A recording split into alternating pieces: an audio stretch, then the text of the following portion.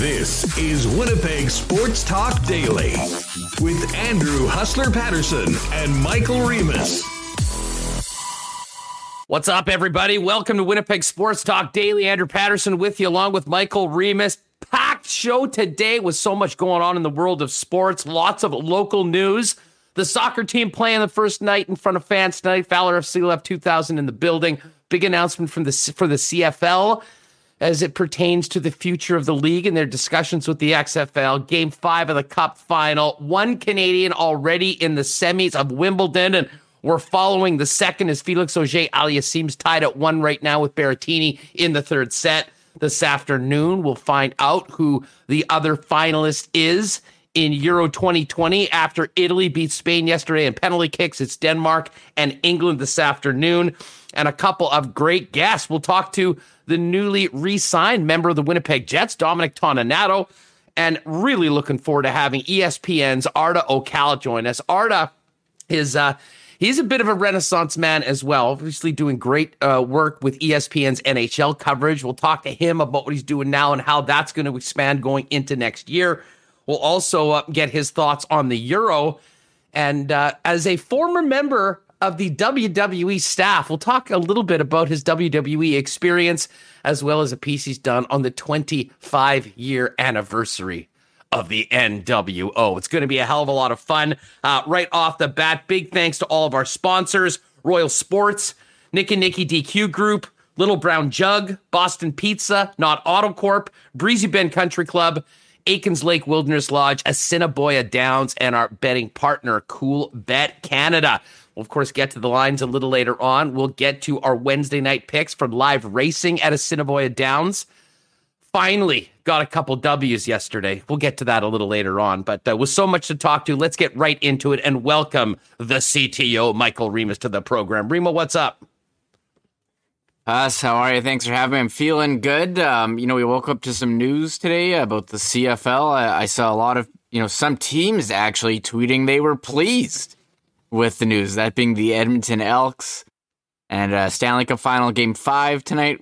Will the season be finally over, or will Montreal push it?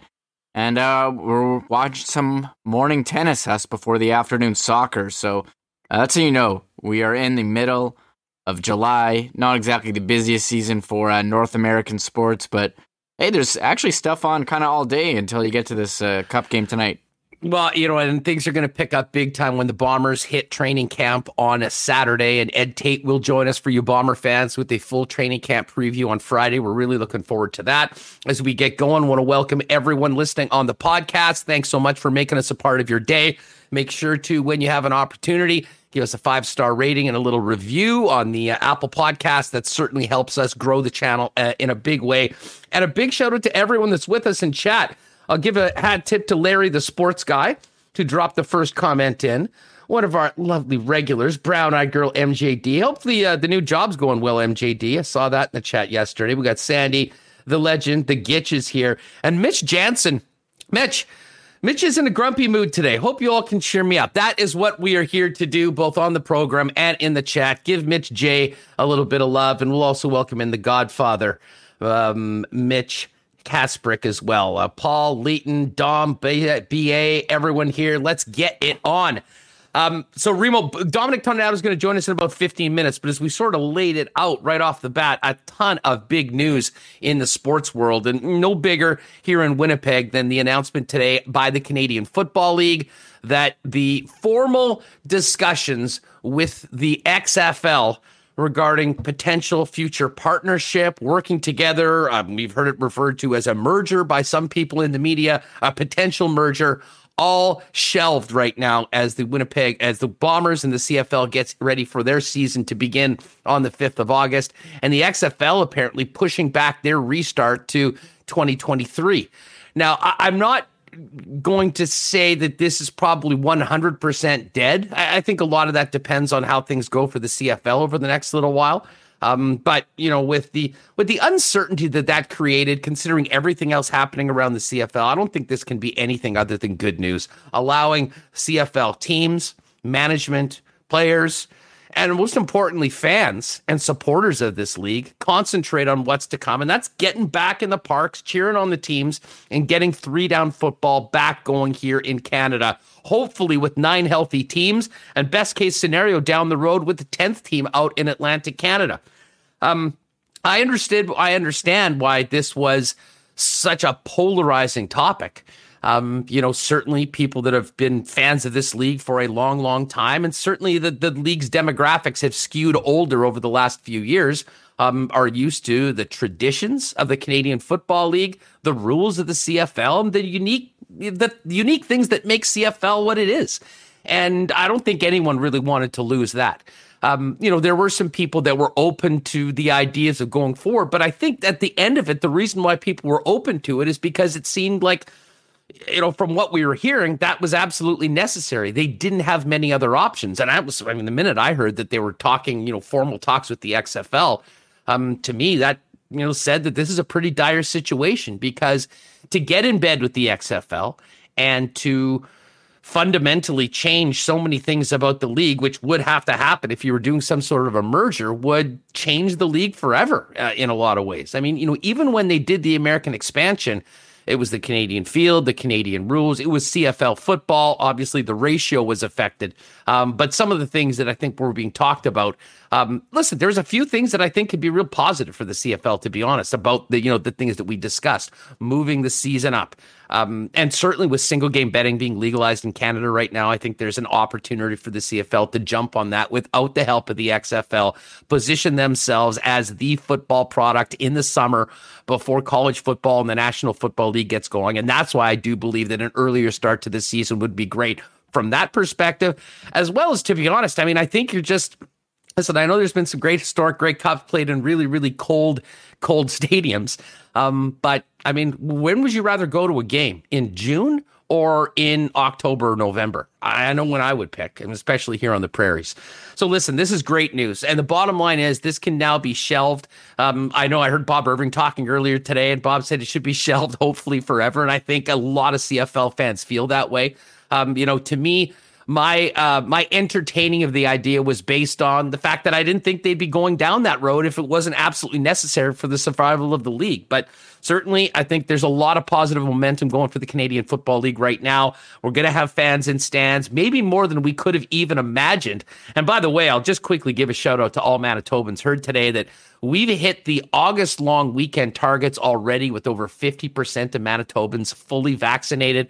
So cheers to that. So Remo, I don't know your thoughts on this, but to me, I think this is good news. The bottom line, I'm just glad that this isn't going to be a topic that is hanging over the league every week when we're trying to focus on the athletes and the teams and the games that are being played. And to me, that's a very good thing going into the August 5th kickoff.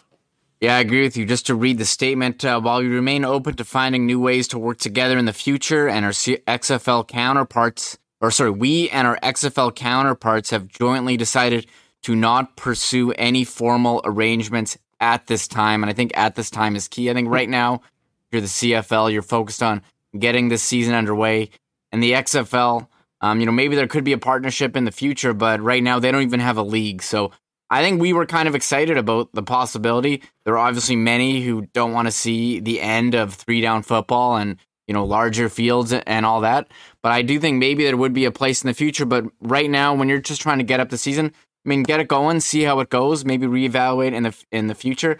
I did enjoy Jeff Hamilton's thoughts previously on this show about that. He was just saying that CFL needs to find a way to become the cool brand and attract younger fans. We know their demographic is a bit skewing older.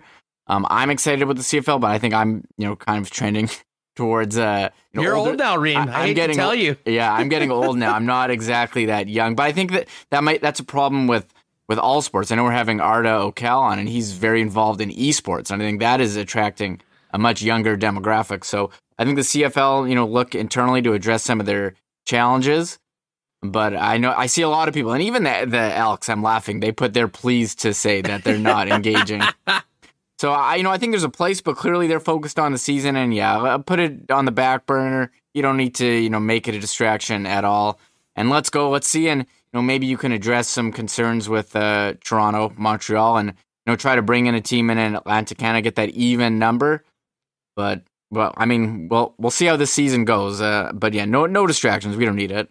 No, for sure. And listen, I mean, the only reason that I was open to entertaining the thoughts of going forward is because I really believe that if we're at this point and this is what they're considering, it's pretty much a last resort. And I will take any sort of football over no football. I will take football being played on both sides of the border, 4 downs football, as opposed to no football and no opportunity to go to our great stadium and cheer on our local team.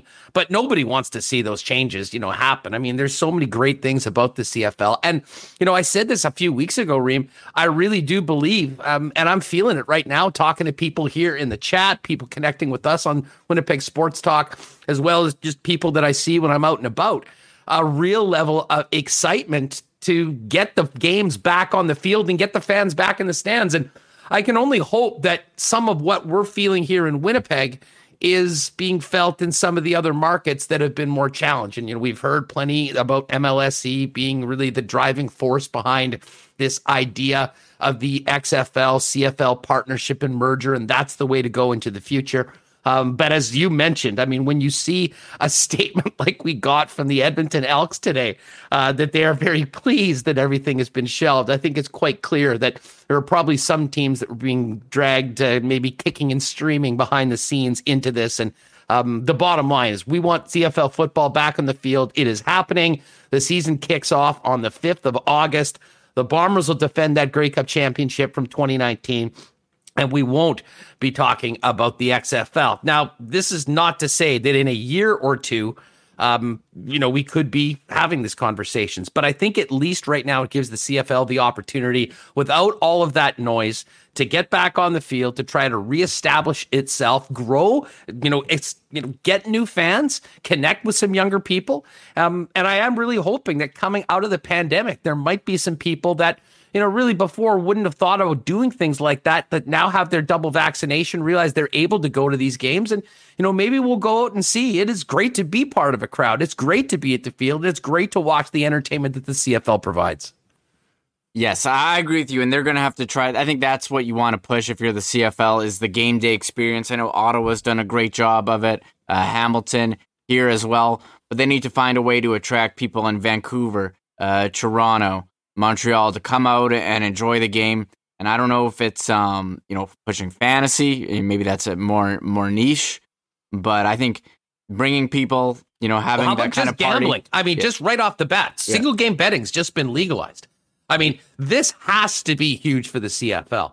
And I'm not sure what they have planned. Hell, I should send them an email. They could probably use us talking about the betting lines in the CFL. I mean, there's going to be content about this. I mean, the more you can do it, and maybe it'll be done for individual books. For instance, like CoolBet, some of the things that I and Dustin Nielsen do for for the Lock Shop.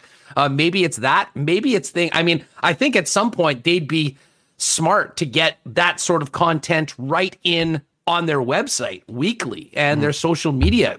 I mean, the more they can do, listen, there's money to be made. There's money to be made from the companies sponsoring teams and the league. And there's also money to be made from the handles of, regular average fans betting on these games as they've been doing overseas with none of the money coming back. So listen, I think this is good news for the CFL, certainly in the short term. And I'll tell you what, if we find out in a year or a year and a half that, these talks are reopened, it'll probably be because there's a big need for it. But in the meantime, all systems go, green light, CFL football, 3 down, north of the border, 9 teams. Let's get ready to do it. Now, we'll probably do much more on this tomorrow. We'll reach out to maybe Hammer and see if he wants to come on and get his thoughts. He's done such a great job covering the league, and we have had some good conversations with him on the program before that. The other big stories right now, and as I mentioned, right at the end of the program yesterday, Dominic Toninato re-signed with the Winnipeg Jets. He's going to join us in about 10 minutes or so, maybe even less than that. This morning, Felix Auger-Aliassime, right now, I guess now it's in the afternoon. He's in a battle right now with the 7th seed, the Italian Berrettini, but Denis Shapovalov, an incredible 5-set classic, outlast Russian Karl Kachanov, and he is off to his first Wimbledon semifinal. And Reem, it's already an amazing day for Canadian tennis. But if the young Montrealer can somehow win this match this afternoon and have 2 of the final 4 being Canadians, as well as, by the way, a shocking upset, Roger Federer out, this could be one of the great days in Canadian tennis history if Felix can get this done this afternoon. Yeah, it was great talking to Steve Simmons yesterday, and he was saying, it was amazing that a Canadian player could even get in a game or a match with Bjorn Borg. And now you have not one, but possibly 2 guys in the semifinal at Wimbledon. You don't see this, hardly ever. So I was tuned in to Shapovalov. I'm seeing a lot of people I follow on Twitter talking about it. It is front page of TSN now. They're the rights holder of the broadcast, so there's some incentive there. But I'm watching this OJ Aliassime match right now. I have it on, and I remember just when watching so much tennis for the U.S. Open when Bianca was in. That was also prime time. Great. In the Eastern time zone. This is overseas, but I think it gives us something to watch, someone to cheer for, and definitely very exciting. It does make you want to go and pick up a racket at one of the many tennis courts in the city. Yeah, no, we'll keep an eye on this. They're on serve right now, 5-5 in the third set, tied at 1 apiece. Chapeau's kicking back just at his press conference. He's watching his buddy Felix try to get to the semis of Wimbledon. So we'll get to that. We will talk about the soccer. I mentioned the great vaccination numbers we have. A big reason for that has allowed 2,000 fans to be at IG Field tonight for Valor FC. Red hot Valor FC, 3-0 on the season. Get at it. I'm going to be there tonight. If you're there, make sure to hit me up or say hi. It's only 2,000 fans. It should not be too easy to do it. Just checking the chat right now. Oh, Jonathan Kinder, Huss, how long have you been a Chiefs fan? About 25 years. Started on a Manitoba Moose trip back in the late 90s. We got some tickets and sort of fell in love with the vibe down there. And again, we've got Dominic Toninato coming up in just a minute. So if you have any questions for the newly re-signed member of the Jets, you can throw those in the chat. I'll try and get some of those as well as we get going. Listen, before we do that, I want to give a big shout out to Royal Sports. As we mentioned, coming up this afternoon at 2, it's England and Denmark playing for a spot in the final against Italy.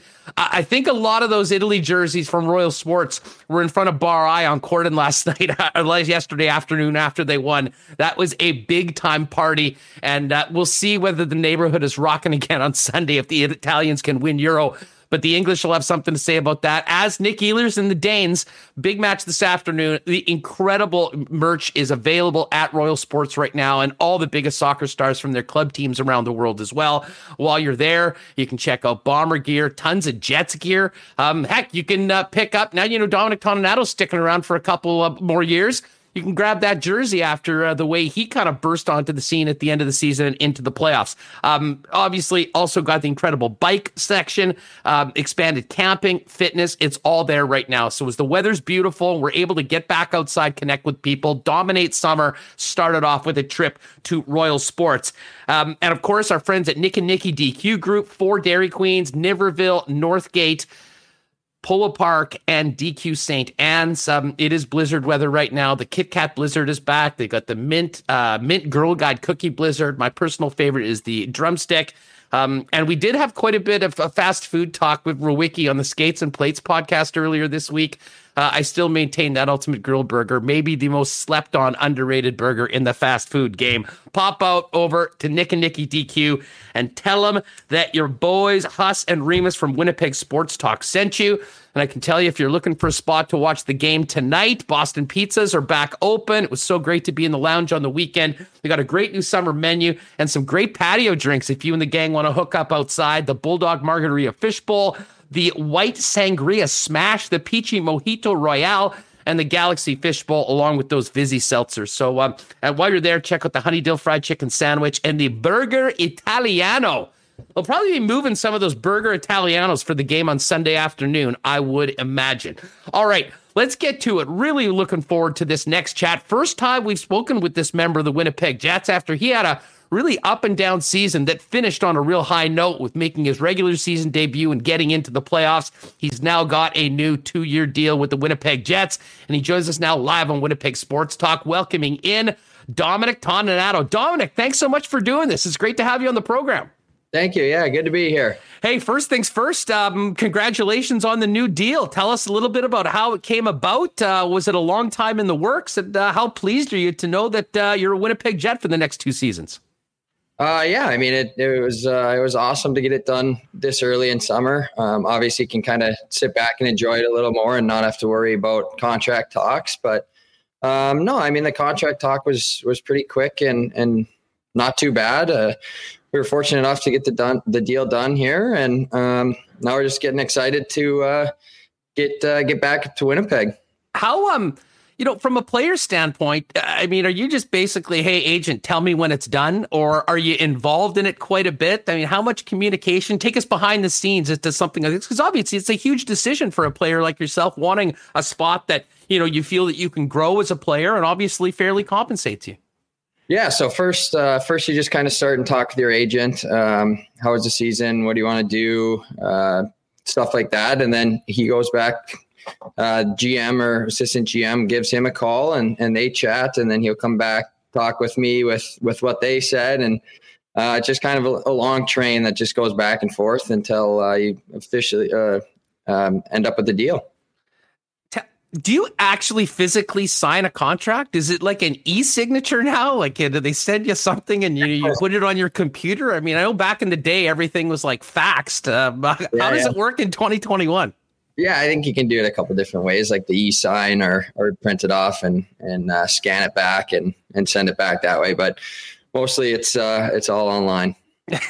Well, welcome to 20, like everything else is, like these interviews and everything else we've been doing for the last 18 months. Yeah, exactly. Tell us why, what, I mean, obviously you came to Winnipeg last year. We'll talk about the season, the ups and downs, but you finished on a real high note, getting into the lineup, obviously earning the trust of Coach Paul Maurice and getting into some playoff games. What was it about the opportunity with the Winnipeg Jets that made you think this is a great spot for you to continue your NHL career?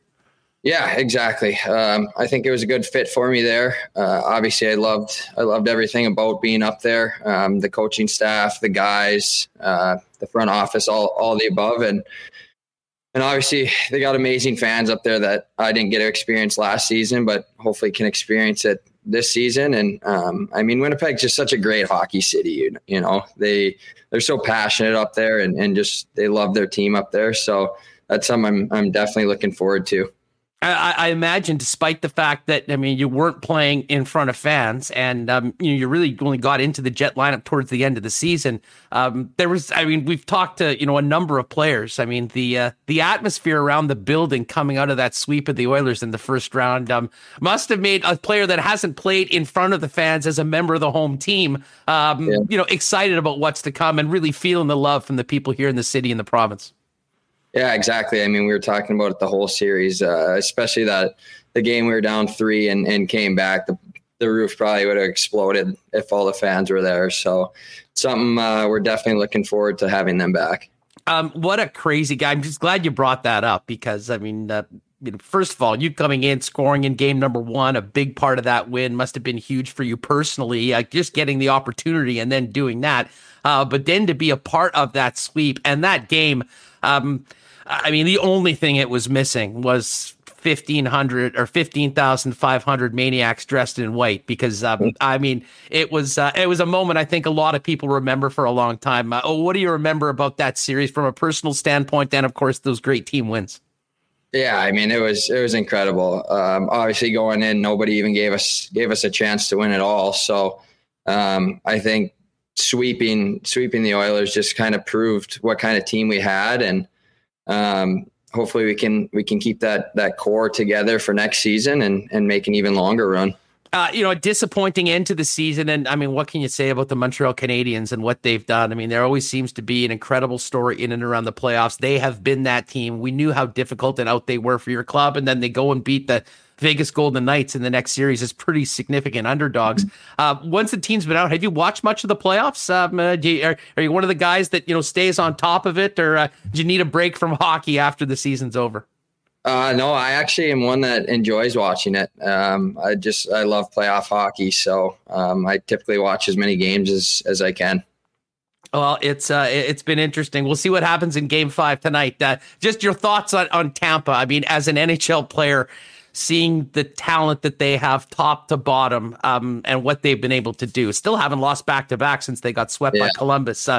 Credit to the Habs for getting that win and extending it to a Game 5 tonight. But I imagine as an NHL player, you sort of realize this is the team that's setting the bar right now in the NHL. Yeah, I mean they're an incredible team. They're fun to watch. They don't have a weakness on any point of their lineup. They got great goaltending, great defensemen, and awesome forwards. So, I mean they're definitely a tough team to beat, and they're fun to watch. Dominic Toninato is with us from the Winnipeg Jets. The signing a new 2-year deal yesterday with the club to keep him in Winnipeg. Let's talk about last season. I mean, you came in and had some health issues. I understand you had COVID as well and some injuries. And tell us about the challenges that you had throughout last season before sort of a nice ending with getting into the lineup towards the end of the year. Yeah, obviously it was a tough start to the year and set me back quite a ways. So obviously wasn't how I drew things up to go in Winnipeg, but tried making the most of the situation. I mean, you gotta stay positive and take what you can from every situation. So I think that's what I did last year, was just work on the skills I could work on in practices and just try and be as ready as I could for when it was my time to get out there. It was very interesting and telling, to be honest, from Paul Maurice when, just because you hadn't been with the team for a good portion of the year, there were some other players that had played before that were sort of in the mix. When you went into the lineup, he had said that, to be honest, I've got to give the other coaches credit for noticing, the work that you had been doing and how prepared you were to get ready to go in. What can you tell us about being on, whether it's the taxi squad or the Black Aces, the amount of work that goes in behind the scenes and how you were able to sort of show that, hey, remember me? I'm ready to go in and make something happen. Yeah, I mean, it's tough just practicing every single day. Obviously, you want to play games and stuff, but like I said, it was a time to work on some skills you don't typically get to work on throughout the year. And I was just trying to stay ready and try and stay in game shape as best as I could. And luckily, I got my number called and was able to help the team out a bit. Getting in those games at the end of the season, those last couple games, how big was that for you, regardless of what happened in the playoffs, just to finally get back in with everything you'd been through that year and what everyone had been through, frankly, with COVID, but particularly your situation, being able to, have that opportunity to go and show what you can do. And I imagine from your perspective, it went quite well because we saw how that continued on going into the playoffs when there was a need. Yeah. I mean, first off, I hadn't played with the Jets yet, so I didn't really know the style. I obviously from practicing with them, but it's definitely not anything like playing in games. So being able to use that and go out there and start learning the Jets way was huge. And then obviously I'm on a 1-year contract last year, so my contract's up, and I'm not really helping my case if I'm not getting in any games. So getting in those games helped in a lot of different ways. Thoughts about the team going forward? I mean, now you've been with the organization, but obviously a part of the team, towards the end of the season, getting into the lineup, playing in the playoffs, some real highs in, round one, obviously lows in round two, but just your feeling about this Winnipeg Jets team going forward. Well, I think we got a solid, very, very solid team moving forward here.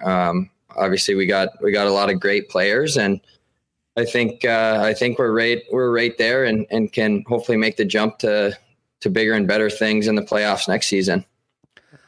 Pete asks in the chat, Dom, how's the environment in the Jet locker room been in comparison to some of the other teams that you've played for? We have heard certainly from many players, it's a pretty tight group here in the Peg. Yeah. I mean, it was a great group of guys to come into, very welcoming, and very close group of guys. I think obviously the weird year last year with COVID and stuff just brings you even closer together because you're around them so much more. And I thought it was a great locker room to be a part of, and definitely one I'm excited to go back to. Hey, considering your situation, coming back from the injury, you getting sick and all that, you get some time with the Manitoba Moose. for a new player in an organization, how beneficial is it to have the American League team just down the hall from the NHL team and really not having to uproot your life or anything when you do have times, whether it's conditioning or your period of time to get some reps and play at the AHL level?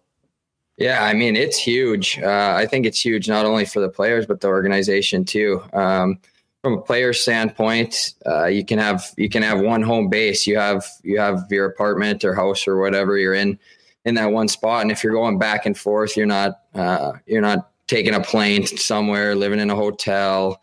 It's just all right there. It's just one home, which is very, very nice. Now, Dominic, where are we getting you at? Where are you right now? And is this where you're spending your summer?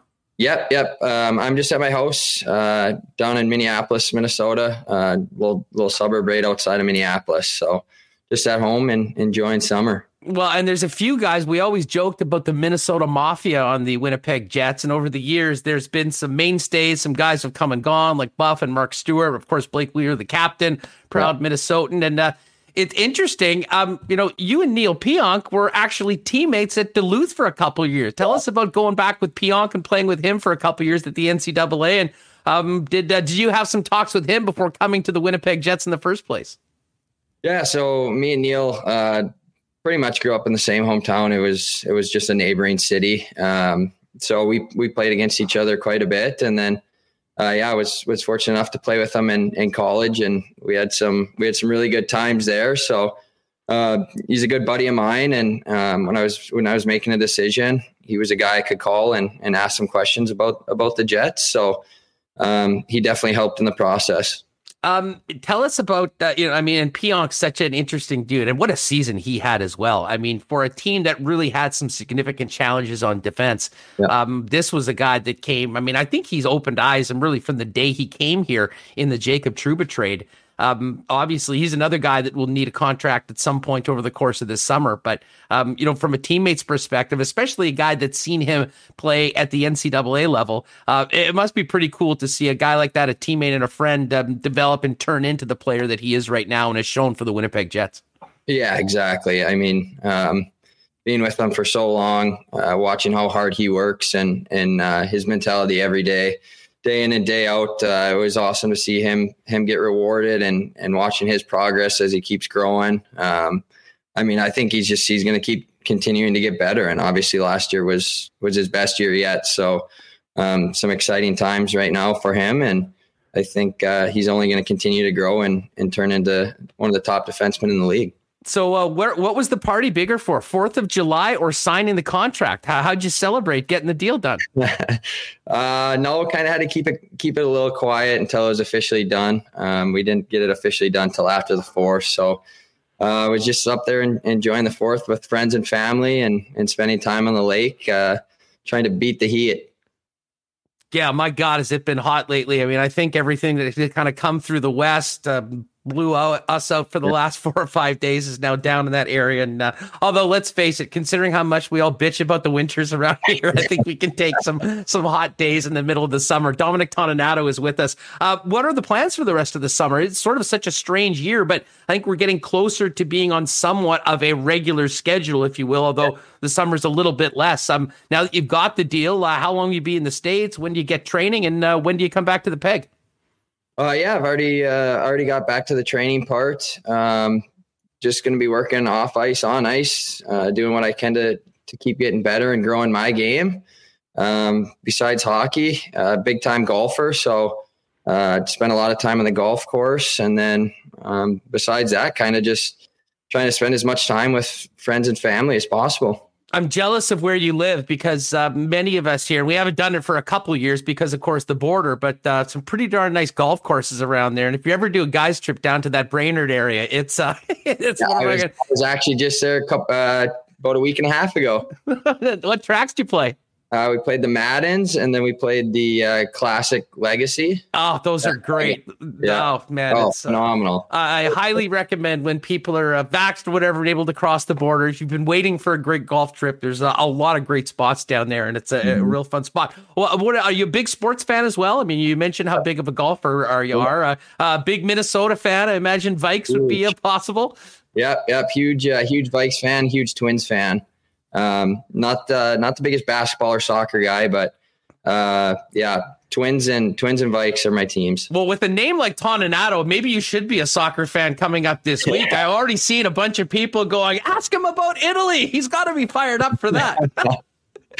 No, I don't. I'm not a big soccer guy. I don't follow it too closely at all. Well, you can wrap the flag around your shoulders and stunt on everyone if your team wins. You're certainly there right now.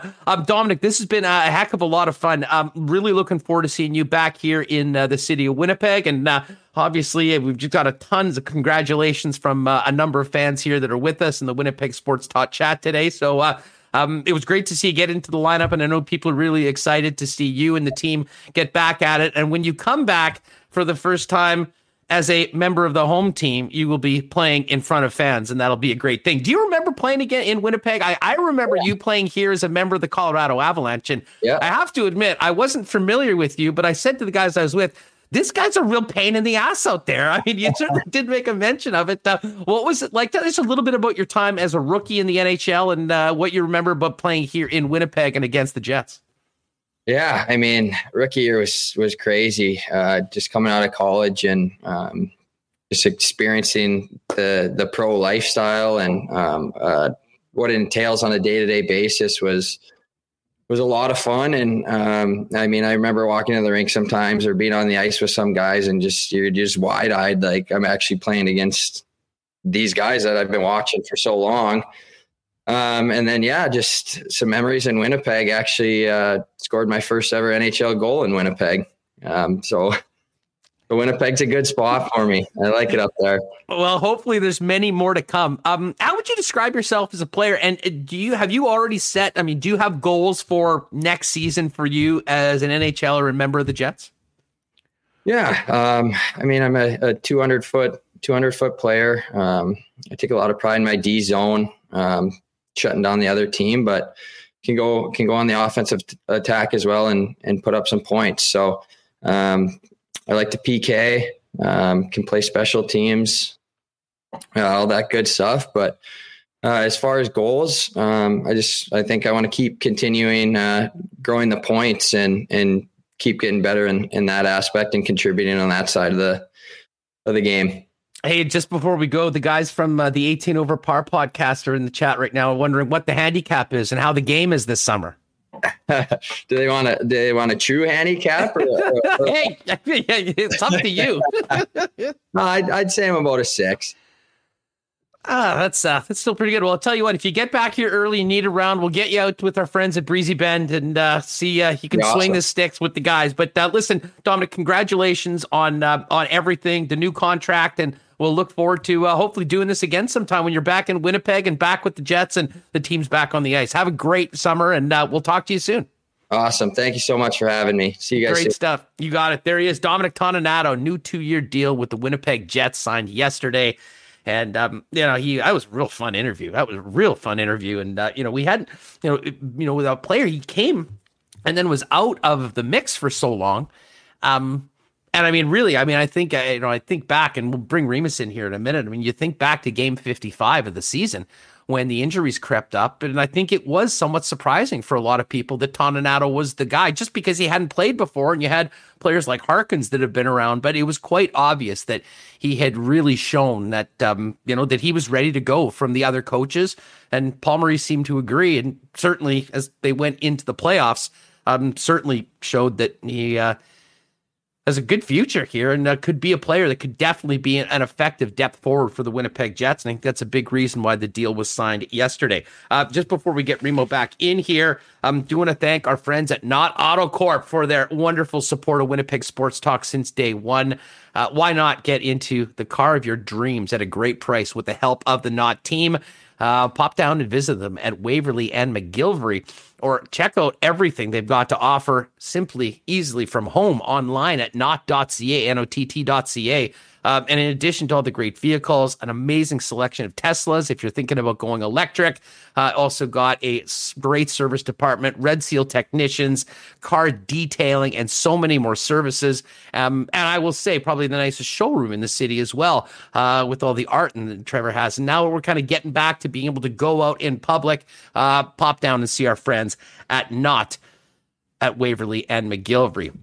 And of course, it's nice outside. We're going to get warm again heading into the weekend. And you know what that means? Little brown jug. And I will say, I think there might be some celebratory little brown jugs tonight by a few members of the Valor Army heading down to the game at IG Field. I'm not sure whether there even is concessions or anything like that, but honestly, not complaining at all. Maybe a little tailgate or a couple at the pub before the game. But whatever the occasion is, if you're looking for an incredible local beer, the 1919 is the flagship. They've got two incredible new ones, the Summer Lager and the Hefeweizen. If you haven't tried it already, all available in the Summer Variety Pack. And it's easier than ever to order Little Brown Jug directly to your home with home delivery. Littlebrownjug.ca, same day delivery within the city of Winnipeg. You can get those 1919s and more. And of course, they're also setting up at many of the garden centers on the weekends throughout the year. Find out more at the events page. It's all there at littlebrownjug.ca. And don't forget, the tap room is open again. Amazing spot to go with some friends for a few bevies outside. Go down and check it out now that it is back open on William Avenue. And as we mentioned with Dominic, big shout out to our friends at Breezy Bend. Our golfing home, and it can be you and your family's golfing home next year. An amazing junior program, fantastic women's programs as well, a great men's night, and so much more. Great upgrades to the course this year. So check them out, breezybend.ca, or give Corey Johnson a call and get on that waiting list for next year. We've got the John Deere Open this week on the PGA Tour, Scottish Open prep for the Open Championship next week.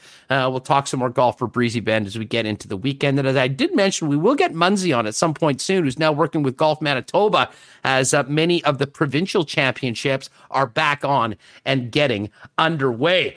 All right, let's get Remus back in here before we hook up with Arda Ocal in a few minutes. Reem, that was a real fun conversation with Dominic Toninato. Very well spoken and seemed pretty excited to get that deal done and get back to Winnipeg and finally play in front of fans.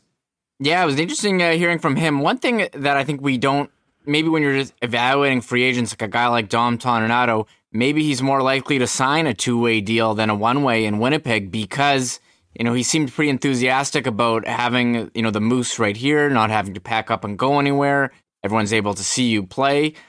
So if you're a guy, you know, maybe trying to break in or trying to establish yourself a bit more, Winnipeg could be a good spot. And, you know, they've had luck. We've seen it with the Moose where, you know, they sign guys, you know, probably the most notable, Alex Burrows, you know, come in, you know, make a name and, you know, can really establish themselves as NHL players. But, you know, we've seen so many guys, you know, look at the Jets roster right now, how many of them have spent time with the Moose.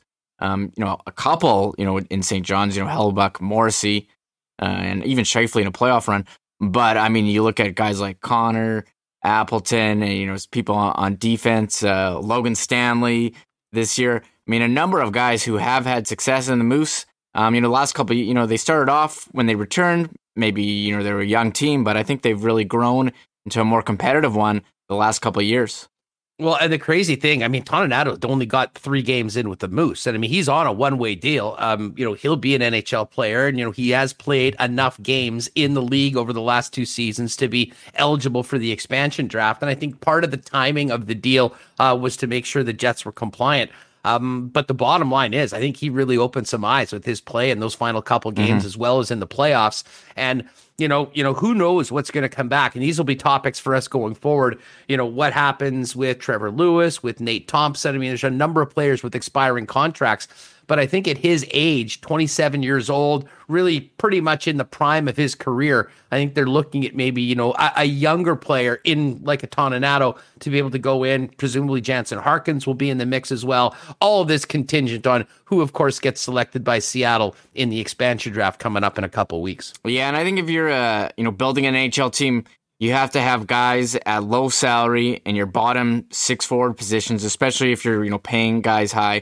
But you also need some of those guys to step up and maybe play a bit above their weight. And now Toninato didn't really get to play much last year. He played a few games at the end, you know, at the end of the season and the playoffs. But I mean, he in his limited time, he's impressed a little bit. So, you know, he looks to build on that and move forward, whether it's be with the Moose in his first year or the Jets. But I think a lot of people liked his game, as you said, a pain in the ass to play against, and can contribute offensively. Yeah, no, I do remember him coming to Winnipeg as a member of the Avalanche. And of course, we saw him debut with the Jets last year. And then, of course, make an impact with that big goal in game number 1 that helped get the Jets off to a great start against the Edmonton Oilers and eventually sweep Edmonton before falling to Les Canadiens in round number 2. All right, quick update from Wimbledon. Tough second set for Felix Auger-Aliassime, lost 7-5. He's now down 3-0 in the 4th set. So real backs against the wall time for Felix. He'll need to get a break and get back into it to join his buddy Denis Shapovalov in the semifinals of Wimbledon. Eric was asking, what the heck was it? We'll get to this. Oh, yeah. Wonder who the Moose coach will be coming up. That will be something we'll be tackling in the next couple of weeks. A very big decision for the Winnipeg Jets after Pascal Vincent moved on to join the Columbus Blue Jackets coaching staff. So thanks again to Dominic Toninato of the Winnipeg Jets for joining us. Great to see him with the new 2-year contract and a really fun conversation as well. Now, from one great conversation to another, so excited for this next one because we have the man himself, ESPN's Arda Ocal, joining us for the first time on Winnipeg Sports Talk. Arda, what's up? Thanks so much for doing this. It's a real pleasure to have you on the show. Yeah, Andrew, great to be with you, man. How have you been? I've been doing very well. Ever since everything happened with TSN, Michael and I got this going. The reaction has been amazing. The support has been great. And the bottom line is this is a sports mad city. People want to talk about the Jets and the Bombers and the NHL and the Stanley Cup final. And we sort of brought a lot of people here. So and a big part of it has been the support of people like yourselves popping on. So can't thank you enough for doing this. And I'm so excited to have you on the program because, of course, working with ESPN now, a Canadian. So we're talking NHL. But there's also some real fun things that we talk a lot about in this program. But let's start off with the hockey. As an NHL, first of all, congratulations with everything with ESPN. I mean, moving over to Sports Center, now doing the NHL stuff. I mean, you've had a number of incredible jobs in the sports media world, but I imagine this has got to be about as good as it gets for you. Yeah, I mean, I started in Canadian media, right? I was at the Score Television Network when they still had a TV station a long time ago. And Rogers TV before that, I basically grind up my way. I almost took a job in Winnipeg, actually. I forget what the local public access channel was, but I think it was 2009. I made a decision to intern at the Score. And I guess that was the right decision to make with all due respect to the great city of Winnipeg. But that was the two options that I was debating at the time. But it's been a long and winding road, man. But very happy to be at ESPN, very happy to be contributing, doing Sports Center, and of course hockey coming up next season in the crease that we do and everything. So it's a lot of fun, man. I can't complain. Well, it certainly is. And I mean, as someone with your background, knowing hockey the way you do, I'm sure you were one of the most fired up dudes when you found Absolutely. out that, hockey, the National Hockey League's coming to ESPN. Yeah, it wasn't a horrible day. Let's put it that way. Exactly. But, and we got to give, our good friend Leah Hextall here from Winnipeg, part of the crew. I mean, a pretty incredible team that ESPN has put together to welcome the National Hockey League back to the worldwide leader next year. Absolutely. The press release was terrific. The names that you saw were fantastic, from Mark Messier and Chris Chelios to people like Leah Hextall, Blake Bolden, Greg Wyshynski, Emily Kaplan, et cetera. The list goes on. There were some really, really great names. I thought that it was I'm biased, obviously. I work at ESPN, but I thought it was a terrific announcement with a great collection of names. And I think that hockey fans, particularly in the United States, can get really excited for the things that are coming up. I don't know too much about what is to come other than what's in the press release and already out there. But it's going to be, from all that I can guess, it's going to be terrific. And I can't wait to be a part of it. Hockey coverage, Sports Center, esports. I mean, working at a place like that with your skill set, it's kind of neat. Like on any given day, you could be working on something very different than what you were doing before. It's kind of funny. Even this time last year with the pandemic, I was hired at ESPN to do multiple things. So before the pandemic, I was doing hockey coverage, or I was hosting an MLS show, or I was doing esports, or many different things. And then when the pandemic hit, it was all esports all the time. We were doing 5 days a week, different esports shows and programming, etc. And then now it's a lot of different things. It's back to that Swiss Army knife life. and I'm not bugged about it at all. Like this weekend, I'm hosting a Euro 2020 finals digital show, and I've done NBA coverage and Sports Nation, Sports Center, and like honestly, like this is a dream for any if you grew up a broadcaster, like it's kind of a dream to be able to contribute to so many things, right? And like hockey's my number one passion, of course, and so this is a great time to be at ESPN and a great position to be in. And so I'm just blessed, man. Like I'm just really happy. Like it was a long and winding road in Canada. I wouldn't change a thing. It was a blast.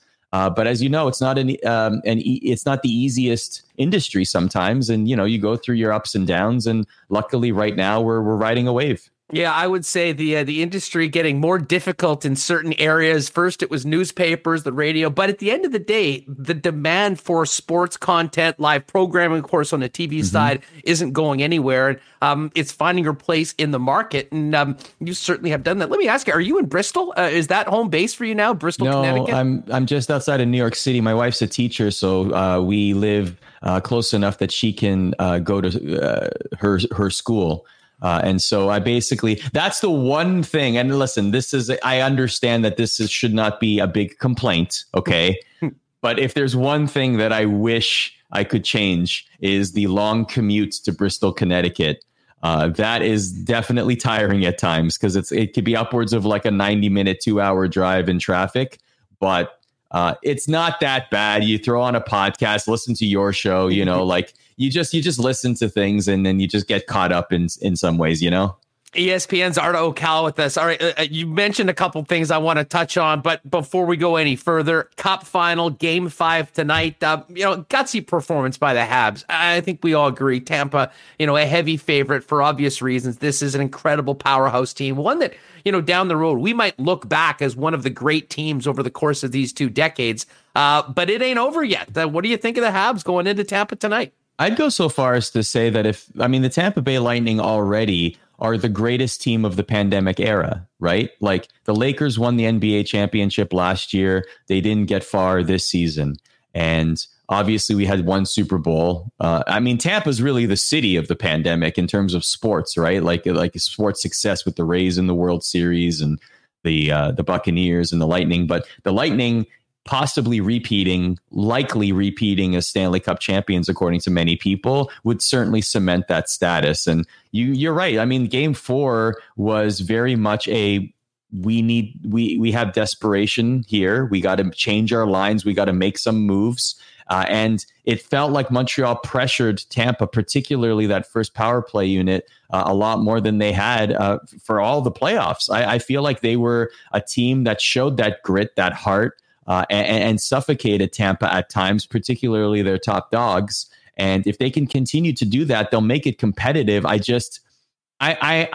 feel aligned with many people who say, okay, the changes got them one game of grace, but that gentleman's sweep looks pretty tantalizing right now. And Tampa's the kind of team that will be able to bounce back from those kind of things, make small adjustments, maybe even a line change here or there, even if it's not officially on the paper. It might be in the second period or even in midway through. We see a couple of, personnel changes, whatever it might be. But Tampa is the kind of team that would bounce back from that and win a game 5-0. You have to tip your cap to Carey Price.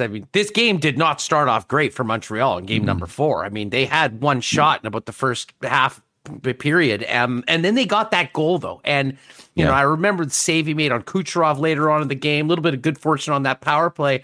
But then they win the game. And, if you didn't know better and you were just looking at Carey Price, you would have thought that was like game 30 of the regular season. You want to talk about a guy that's been there, done that before, although this is the biggest stage he's ever been on as a Montreal Canadian, outside of obviously his Olympic greatness. It was his 91st postseason game and his very first Stanley Cup final victory, which is crazy to think for Carey Price, right? And going back to your thing about the shots, at the 5-minute mark of the first period, like with 5 minutes to go, the shots were 15-1. Like you just think like, wow, okay, this is a ridiculous game, right? And I even said this, like, I don't think it's going to happen now because it's too dominant of a series. But if this was a 6-game, 7-game series, or even if it does happen, but assuming the game ends tonight, okay, let's just say the series ends tonight in this hypothetical scenario. I had been saying that if this was a competitive series, and even if the Habs lost, we would have seen like a J.S. Jaguar, Ron Hextall situation where Carey Price could have very well been the Conn Smythe winner because he was so good in the playoffs, and he's basically the biggest reason Montreal even made it this far. Well, and it's a great point. And I guess the other side of it is that certainly for the voters, and I talked to a few of them and heard a few of them speak about it, it's such a difficult decision to pick a guy on Tampa. I mean, is it Vasilevsky? Is it Kucherov? We can't forget what Braden Point did all the way coming here right now. Yeah, well, that's the thing. Like, do you pick how much do you weigh the Stanley Cup final itself? Because Braden Point had a 9-game goal streak. I mean, that's ridiculous, right? But he hasn't been as dominant in the final, and everyone's pointing to Kucherov and Vasilevsky too. Fair enough, but like, how much does the final matter? What percentage value does the final have to the overall Conn Smythe voting? Even if it's not supposed to, recency bias is a real thing, Arda, and I think it has a huge part of it. I mean, I even heard Elliot Friedman, who's one of the most respected guys, said he was kind of telling how this worked, and he said, well, everyone has to give their ballot in with 10 minutes left in the third period, but you can put a caveat like if Braden Point scores the overtime cup-winning goal, I'm going to give it to him, or if Kucherov does that, but if not, I'm giving it to Vasilevsky. So I guess there's some outs, but listen, a lot of great candidates for this event, for this game tonight, and for the Conn Smythe Trophy Award. Arda, you mentioned a couple things. Euro, I know you're a big soccer fan. How much have you enjoyed this tournament right now? I live in Little Italy here in Winnipeg. I can tell you that the street was going bananas yesterday after the game. And thoughts on this great semifinal we've got with what a story of the Danes, considering the way the tournament started, and the England crew trying to bring it home, as they say. Yeah, I mean, it started awful for me since my parents are from Turkey, and Turkey just fizzled out in their first 2 games. It was just absolutely atrocious. But as a neutral fan, it's been amazing. England are like the Toronto Maple Leafs of soccer, right? Like, they basically are one of the most popular teams in the world, but they just struggle to get success. And they also have a drought spanning from the 60s. Shocker, right? So like but now they have a very real chance, right? Like this is actually a genuine opportunity for them to not only make the final, but if they do, give Italy some fits with the team that they have around them. Raheem Sterling has been playing amazing. Harry Kane has been in form. They have a really good team that could really propel them to championship status in this tournament. Now, Denmark is a very pressing team, an attacking team. I believe they have among the most shots on target in this entire tournament. And of course, the Christian Eriksen situation, and how essentially every neutral fan is willing them to succeed, and the positive vibes, etc. And actually, I believe I just heard the news that Christian Eriksen and the medical staff have been invited to the final. I'm not sure if that was. I'm certain they already know the answer, and I'm sure that we might very well see them there. But I do recall the news that they were invited at the very least, which is a really cool thing to possibly be able to see them there. But Italy definitely earned their spot. I'm a fan of penalty shootouts. I know that this is always a big topic of conversation. I'm not a fan of them for hockey. I'm a fan of them for soccer.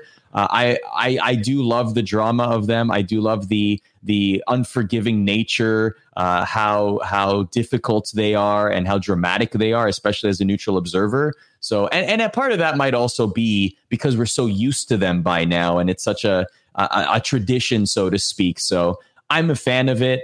I know that it's a big point of contention in hockey, but at least for soccer, I'm a fan. Yeah, I mean, listen, I'm far more a hockey guy than a soccer guy, but I mean, just as a fan, you can go full games at 0-0. I mean, like, what's the alternative? I mean, I guess you could take players off and play sudden death. I mean, I don't know. It's just not the way the game works. It never has, and I don't think that they're ever going to change that. And you're right. The drama created with the stakes being so high on these kicks is incredible, and it's very memorable. One more just on Denmark.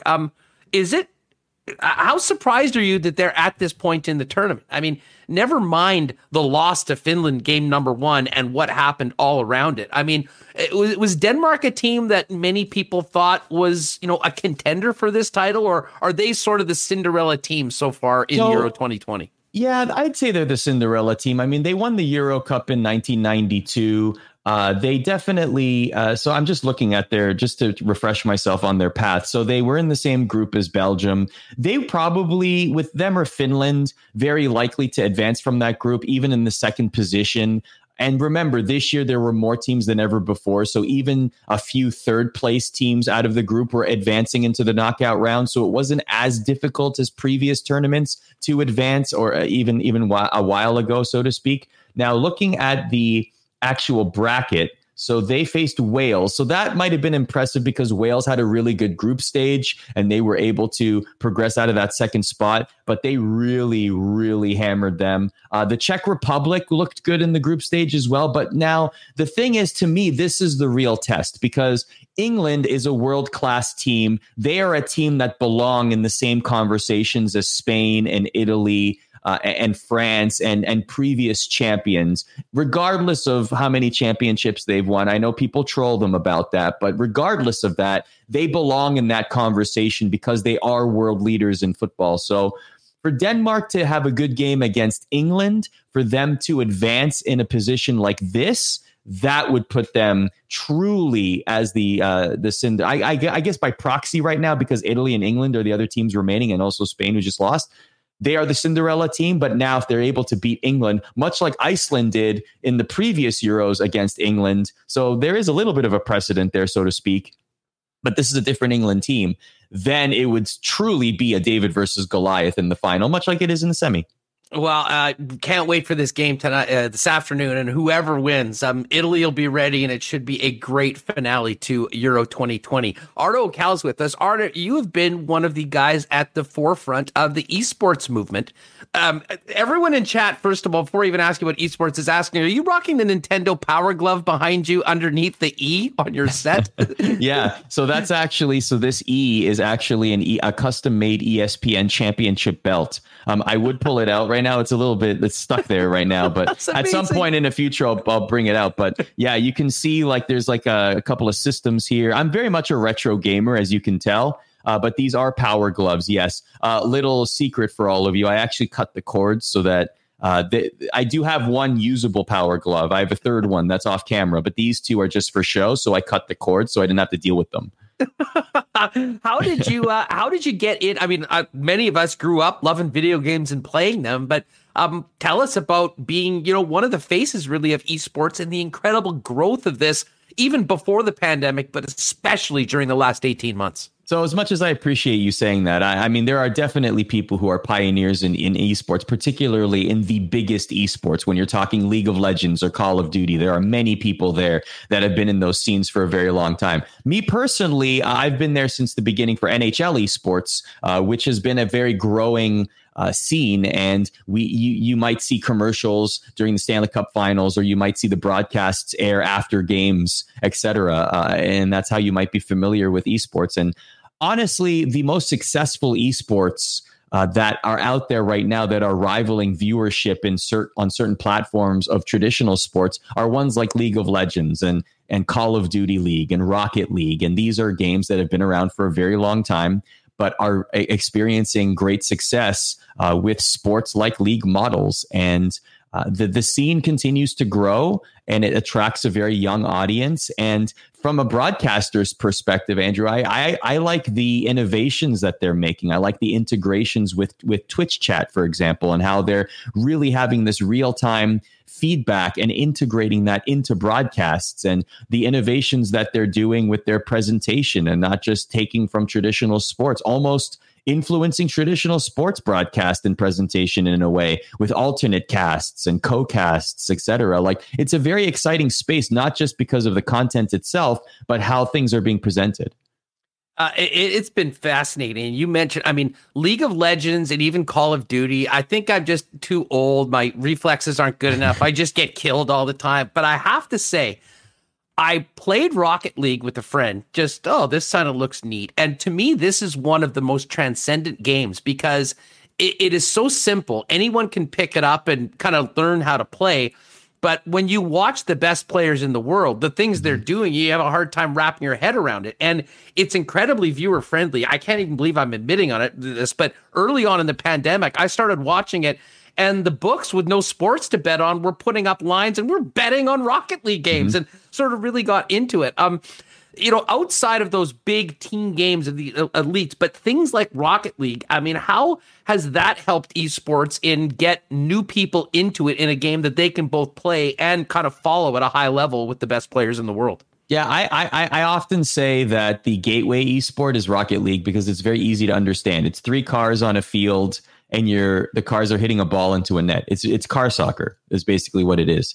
And for me, the best esports have an element of fantasy to them. So like simulator sports, like for example, NHL, it's exciting to watch because you play the game and you see these players play at such a high level and you try to emulate what they do, right? At the end of the day, though, you'd be hard pressed to imagine a world where the esport is just as popular as the actual sport, especially if the esport looks like the actual sport. And that's not a knock to the esport at all. I think that there will be a symbiotic relationship, and the esports ecosystem, whether it's Madden, FIFA, NHL, 2K, whatever it is, I do believe that there will be a massive presence for all of those esports in conjunction with the leagues of the game that they represent. And so I think that will definitely grow as the years go on. But the biggest esports will always have that element of fantasy. League of Legends, fantasy. Call of Duty, fantasy. Rocket League, fantasy as well. And for me, Rocket League has the best opportunity to bring a mainstream audience to esports. At one point, actually, I don't think that it's happening now as we get into the Olympic season, but before the pandemic, there were plans for Intel to put on an event that was essentially a precursor to the Olympics involving esports. And that would have been almost the introduction to esports at the Olympics, eventually trying to gain consideration to make it an Olympic sport. And I do believe that we will see these major foundational changes revolving around esport, whether it's betting, whether it's at the Olympics, whether it's other major entities getting into esports or presenting esports, etc. I do think that these things are coming for the esports ecosystem and for the many games that fall under the esports banner. Arda Ocal of ESPN's with us here on Winnipeg Sports Talk. You mentioned the NHL and the game. I know Remus, my partner here, a big Twitch streamer, always playing NHL. I've noticed that you've been, really in some ways almost the face of the broadcast of the NHL Gaming Championships. Lots of hockey fans here that probably aren't familiar with that. Tell us a little bit about that, how good these guys are. And I mean, the top players in the world, what's out there for them as if you're the best guy on the sticks at NHL? Yeah, so the NHL Gaming World Championship started in 2018. We did a world championship in Vegas. We did different regions as well, European champion, Canadian champion, US champion. We did that format for the first 3 years. In 2020, obviously, with the pandemic, we did not crown a world champion. We also didn't crown a world champion this year. It is still ongoing. It's season 4 right now. And basically how it works is anyone can enter. You play with your HUT team, your Hockey Ultimate team. You put together a team and then you compete. You enter the tournament. You go through the bracket. If you get far enough, then you qualify for the next round, etc. And right now we are in the divisional finals. So the format changed this year. Every team in the league has a winner now. So for example, the Boston Bruins champion, his name is Regs, Justin Reguli. He lives in Thunder Bay, Ontario, actually, very close to Winnipeg. And he's considered to be the best player in the world. He's very good at the game. He does things. He's sort of like a Connor McDavid type where you watch him play and you're like, how did you even do that? How are you even in position to do that? How did you know to do that? Right? Like he's that kind of player when you watch him play. He's so good. And as the Boston Bruins champion, he actually won the East Division. So he's moving on to the Final Four of the North American Championship. And a guy by the name of Josh Fearless, who's representing the Ottawa Senators, he also is a champion. He just won the North Division, and now he's moving on as well. So we have 2 more divisions, the Central and the West, to shake out. And then we're going to have our Grand Championship later in July. And it all happens on twitch.tv/NHL. And also there are linear broadcasts on Sportsnet and also on NBCSN and in Europe as well. So the production team is based out of Denmark. Speaking of Denmark, DreamHack Sports, they put everything together. And it's myself and a guy by the name of Andrew Nasher Telfer, who's probably the most prominent hockey YouTuber out there. there. He's a regular streamer of the game, but also he does a lot of like real life hockey content. He's the guy, if you remember, who got the waffle on his hockey stick and tossed it into the toaster. That video went viral a couple years ago. So, but he's great. He's really like connected with the younger audiences. And I remember we went to the Hockey Hall of Fame one day, and he had a lineup of kids, like 7 to 12-year-old kids, just waiting for his autograph because they watch his content online. It was like amazing to see. I was like, dude, I'm so happy for you. Like, this is awesome. I love this. And then like one 40-year-old dad came up to me and it was like, hey, I remember you from I don't know, some hockey thing I did like 10 years ago. And I'm like, thanks, man. I love it. I appreciate it. It's awesome. Like, yeah, let's go. I got one. Arda, before we go, and thank you again so much for joining us. This has been just a great chat. Remus and I, big wrestling guys, could not help but notice that you for Sports Nation yesterday sat down with Kevin Nash discussing the 25th anniversary of the NWO.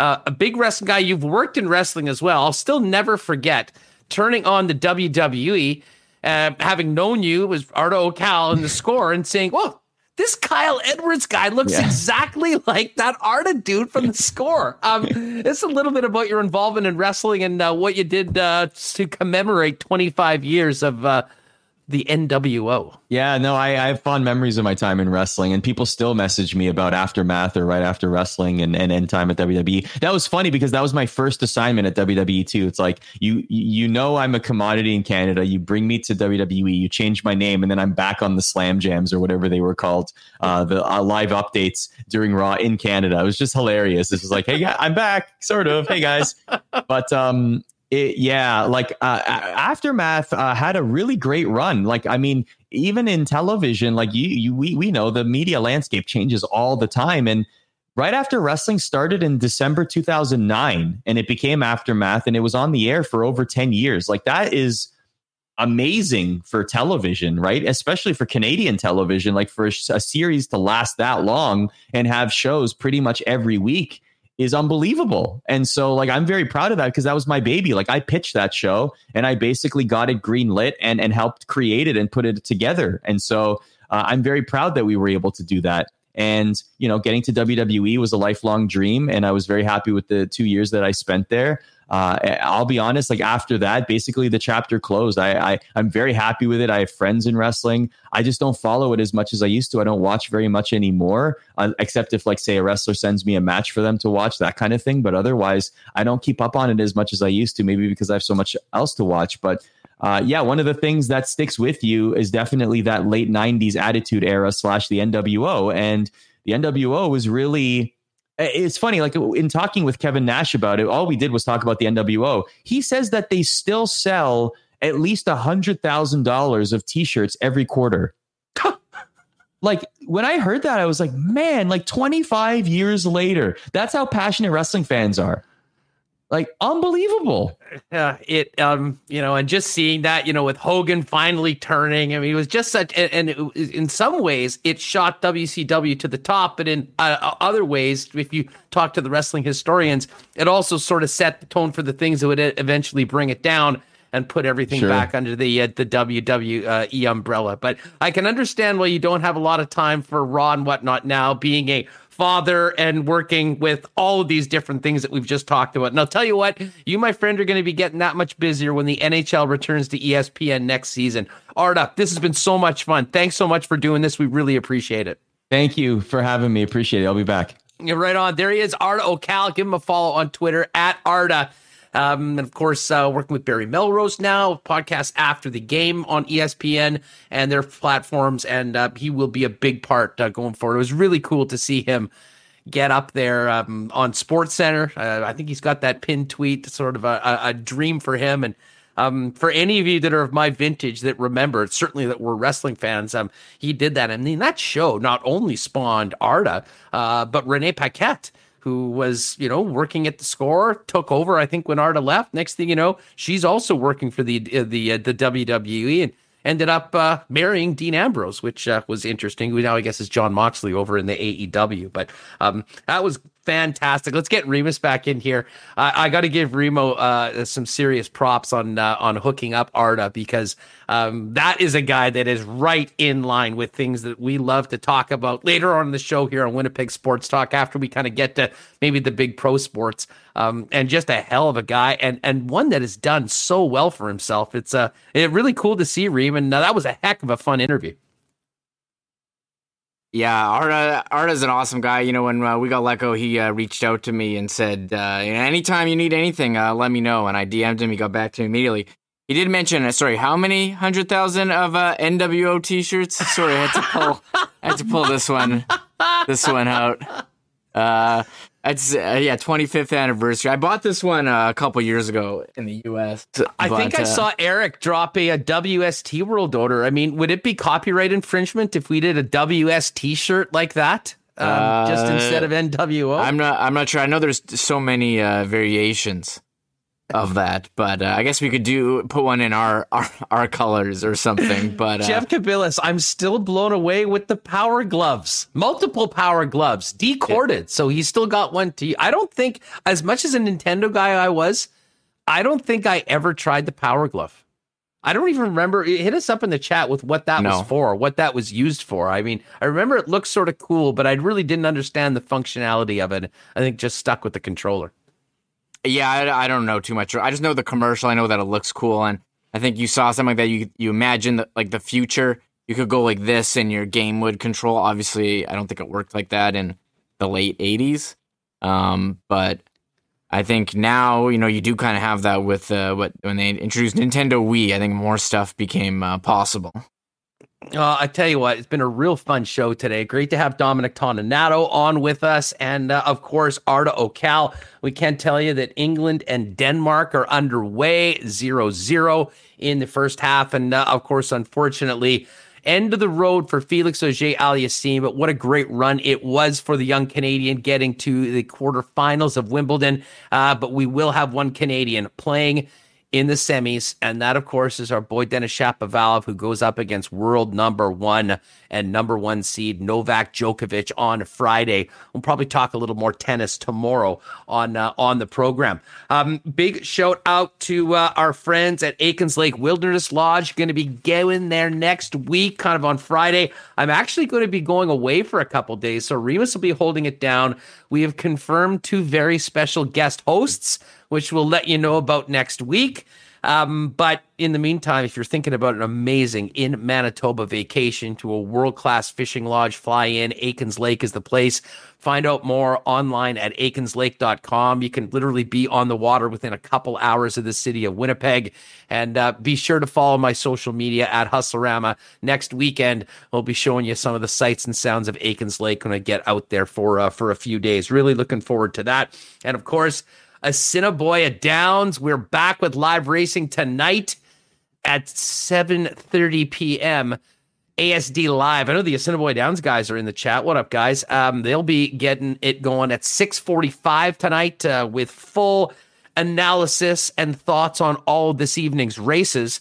We're going to get to our Derby picks in just a moment. But, right now we're still waiting for the green light to get fans into the grandstands. But the dining room is open right now, and you will be able to make a reservation and get out there for some live racing, but only by reservation. Find out more on the website and how to do that at asdowns.com. Remus, how did you do last night? Speaking of our duel at the Derby at the track. Not good. I'm pretty rattled. I started off so well betting on these horses, and I'm in a rut. I think it's been like 2 weeks without even a win, so not ideal. Pleased to say, I snapped my slump last night with a great $39 win on a $3 Quinella. Did hit another winner just on a $2 bet, but it was only paying $3.50. But I more than doubled my money last night, so that's what I need to do to catch up to you after your big lead early on. You won $39 on a $3 Quinella? Exactly. How? Exactly. Was it one of the horses like a major long shot or something? Like, what happened there? I think one of them was. A little bit. I've stopped going on just picking the top 2 horses. I'm usually going picking one of them and then picking another one outside of it. So I don't know. We'll see. Many would say it's dumb luck, but I have gone away from being Chalk City. And anyways, we'll see how it works. Where are you going tonight for your selections? Let me pull it up. I've got mine in. I'm trying to keep it simple here. I'm not doing any like ones that require me to be right on multiple horses. So I'm not doing any exactas. I'm not doing any trifectas. I'm not doing any quinellas, nothing. I'm just picking straight up winners here. And if you want to win, these are the plays, right? I haven't won in a while, but I'm feeling good about today. And let me bring up I will bring up the thing. Hold on. Anyways, here, one sec. I gotta go. It's not showing up for me. My bad. Here, you talk for a sec while I pull up you're just waiting to get the thing. So, of course, HPIBet.com is where you want to do it. You can see if you're watching on YouTube right now, there is the screen. You got to pick the Assiniboia Downs chart, and it's all right there. And not only can you bet, you can also watch the races here. But I will suggest go to the Assiniboia Downs YouTube channel because you'll get the analysis in between the races. And I'll be honest, the last couple days I've been busy during the evening. I've made my bets in the afternoon, and then I've come back afterwards and watched it as if it was live on the YouTube replay without knowing what happened. So it's actually worked out quite well. But Remus, I see you're back and ready. I'm ready. Sorry, it's really hard to talk and troubleshoot this. We all remember that time where you weren't on to start the show, and it was me pulling a Garth Algar. And I'm trying to think and troubleshoot and, talk, and it does get difficult. But I have the race. I like to show the races to everyone so we can point out the names. Love it. Yeah, race 3. I told you guys, I'm just going winners. I'm keeping it simple. Race 3, Call the Cops. It's a familiar horse with a great name to win. I'm picking race 4, horse 6, Wits Gato, to win at 7-2. Okay, race 5. This is a lot of horses in this one. Horse has been pretty good. Horse 8, Cross Lake Proud. This is my big favorite. I don't even know if it's worth betting on this horse to win, but I'm doing it. I've seen the name. I know it is a strong horse. I'm confident in that one. And race 7, last one of the night. I'm also on horse 8 here. Real Grace to win. Those are my winners. So write them down and include them in your picks tonight for the Downs. Excellent. I'm continuing my big comeback. I will do what I did yesterday. Put down some $3 quinellas and one triactor box. Race number 1, we're going to go with the 4-5. Race number 2, we've got 1-6. Race number 3, we're going 3-1. All of those quinellas for $3. In race number 4, we're going to do that $1 triactor box. So I'm going to pick horses 1, 3, and 4 in any order. If they come in, I'll win a $1 triactor. That's a $6 bet, which brings me to race 5. Race 5 is interesting, actually. This is a much bigger. So I think the quinella numbers on this sort of one will be good. I see Cross Lake Proud. Cross Lake Proud came in big time for me earlier on. So you know what? I might take Cross Lake Proud as the first horse. Maybe I'll put them too much to win. And then I'm going to drop then in with, let's go with a bit of a longer shot here. How about Top of the Rock, Nerone Austin? So we'll go 4-8 on a $2 quinella. And I'm going to put $3 on Cross Lake Proud, number 8, to win. That's in race number 5. So there are my picks. As I said, I had the biggest win I've had in probably a month last night, with the exception of the win I had at the end of last Wednesday's night, which got taken away because of a controversial illegal start. That was harsh for me. But we're back in the winner's circle. Again, AS Downs. And when fans are allowed back in, we'll definitely be doing a night. Get the Winnipeg Sports Talk gang out there for a great night of something to eat, a few drinks, and hopefully a number of winners.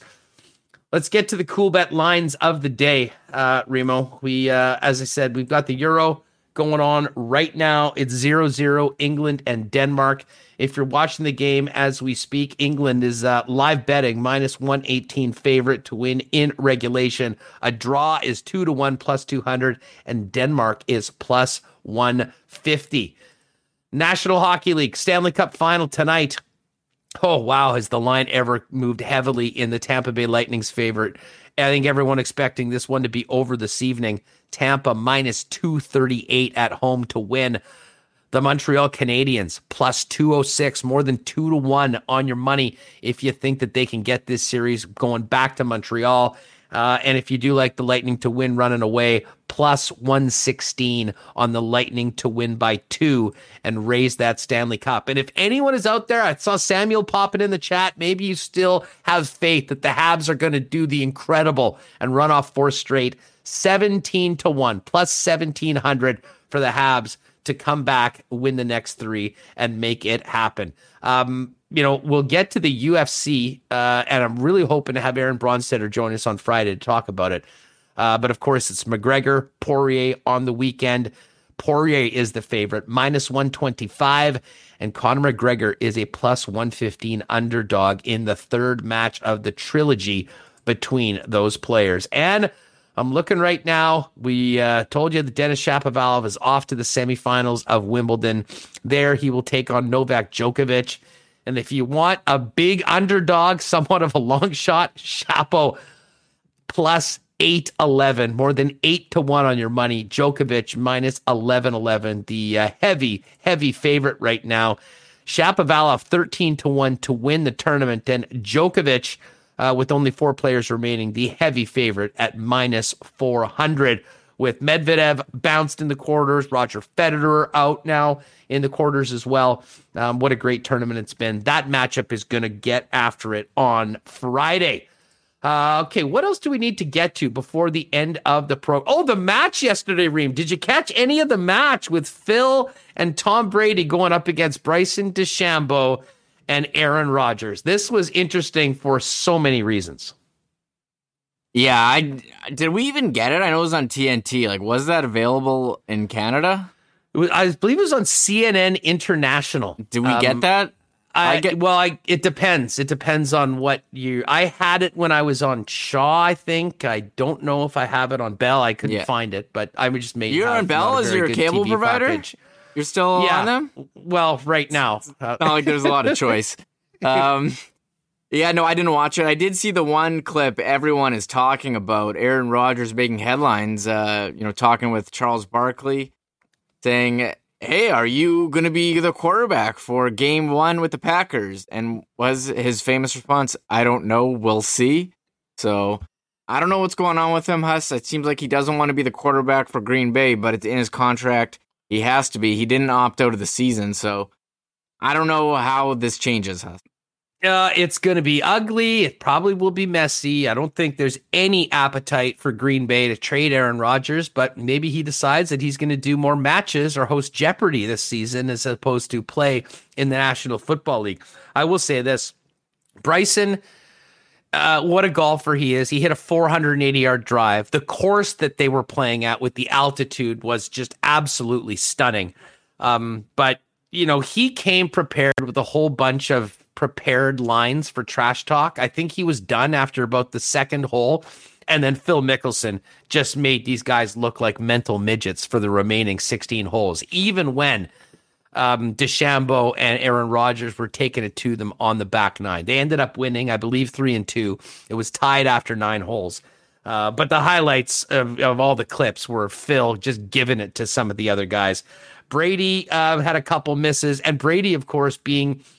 Listen, I'm not a Brady guy. I've always cheered against him. But I have to say, his social media game is so incredible. He dropped 3 memes today on Twitter, kind of poking fun at himself and Phil after getting worked yesterday at the match. But that was a real fun event. And Phil Mickelson is the GOAT when it comes to trash talk. It's just a matter of time.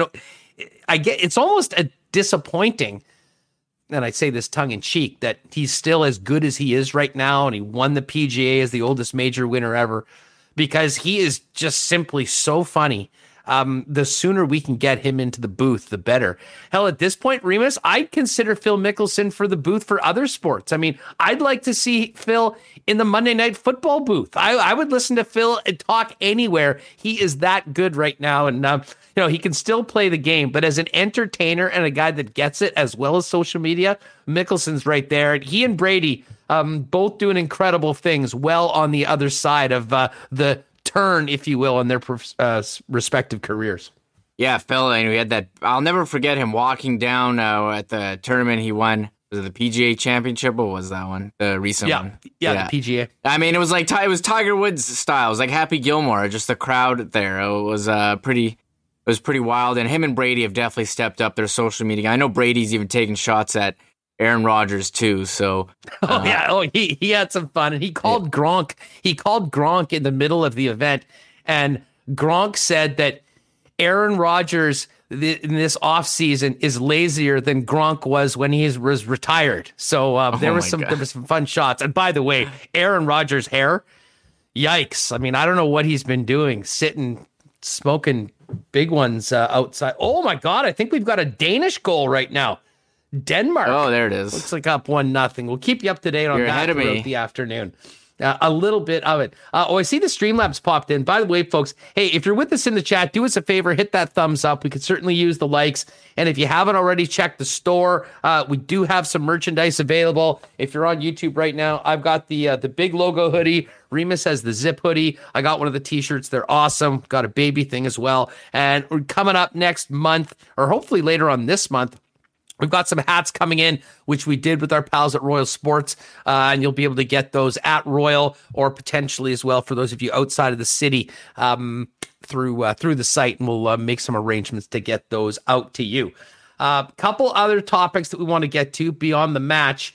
I mentioned, we've got this game. Denmark is up right now. And what a disappointment that would be for England. Although this was my lock shop upset. Dog pound yesterday. Denmark +1. So that is a great, great start for the Danes. And tonight, Remo, I am proud to announce I am double vaxxed. I got my card yesterday, and I am going to be one of the up to 2,000 spectators at IG Field to see our 3-0 Valor FC squad get after it. It's a late game, 9 o'clock. I'll go over to Ziff's place, watch most of the hockey game, PVR the rest of it, and then get forward. And man, it has been so long since I've been a fan at anything. I can't tell you how excited I am. And I imagine there might be a few people in the chat as well that might be making a plan to break out your digital Vax card for the first time and actually get your butt in a seat and watch some professional sports. Yeah, I got my card today, so I'm ready to go do stuff. Now, whatever I can get into, I'll hold it out like I'm the guys in Wayne's World going to the Aerosmith concert. But I'm excited for you. Make sure you take some snaps, so I'll have to post them on the Winnipeg Sports Talk Instagram.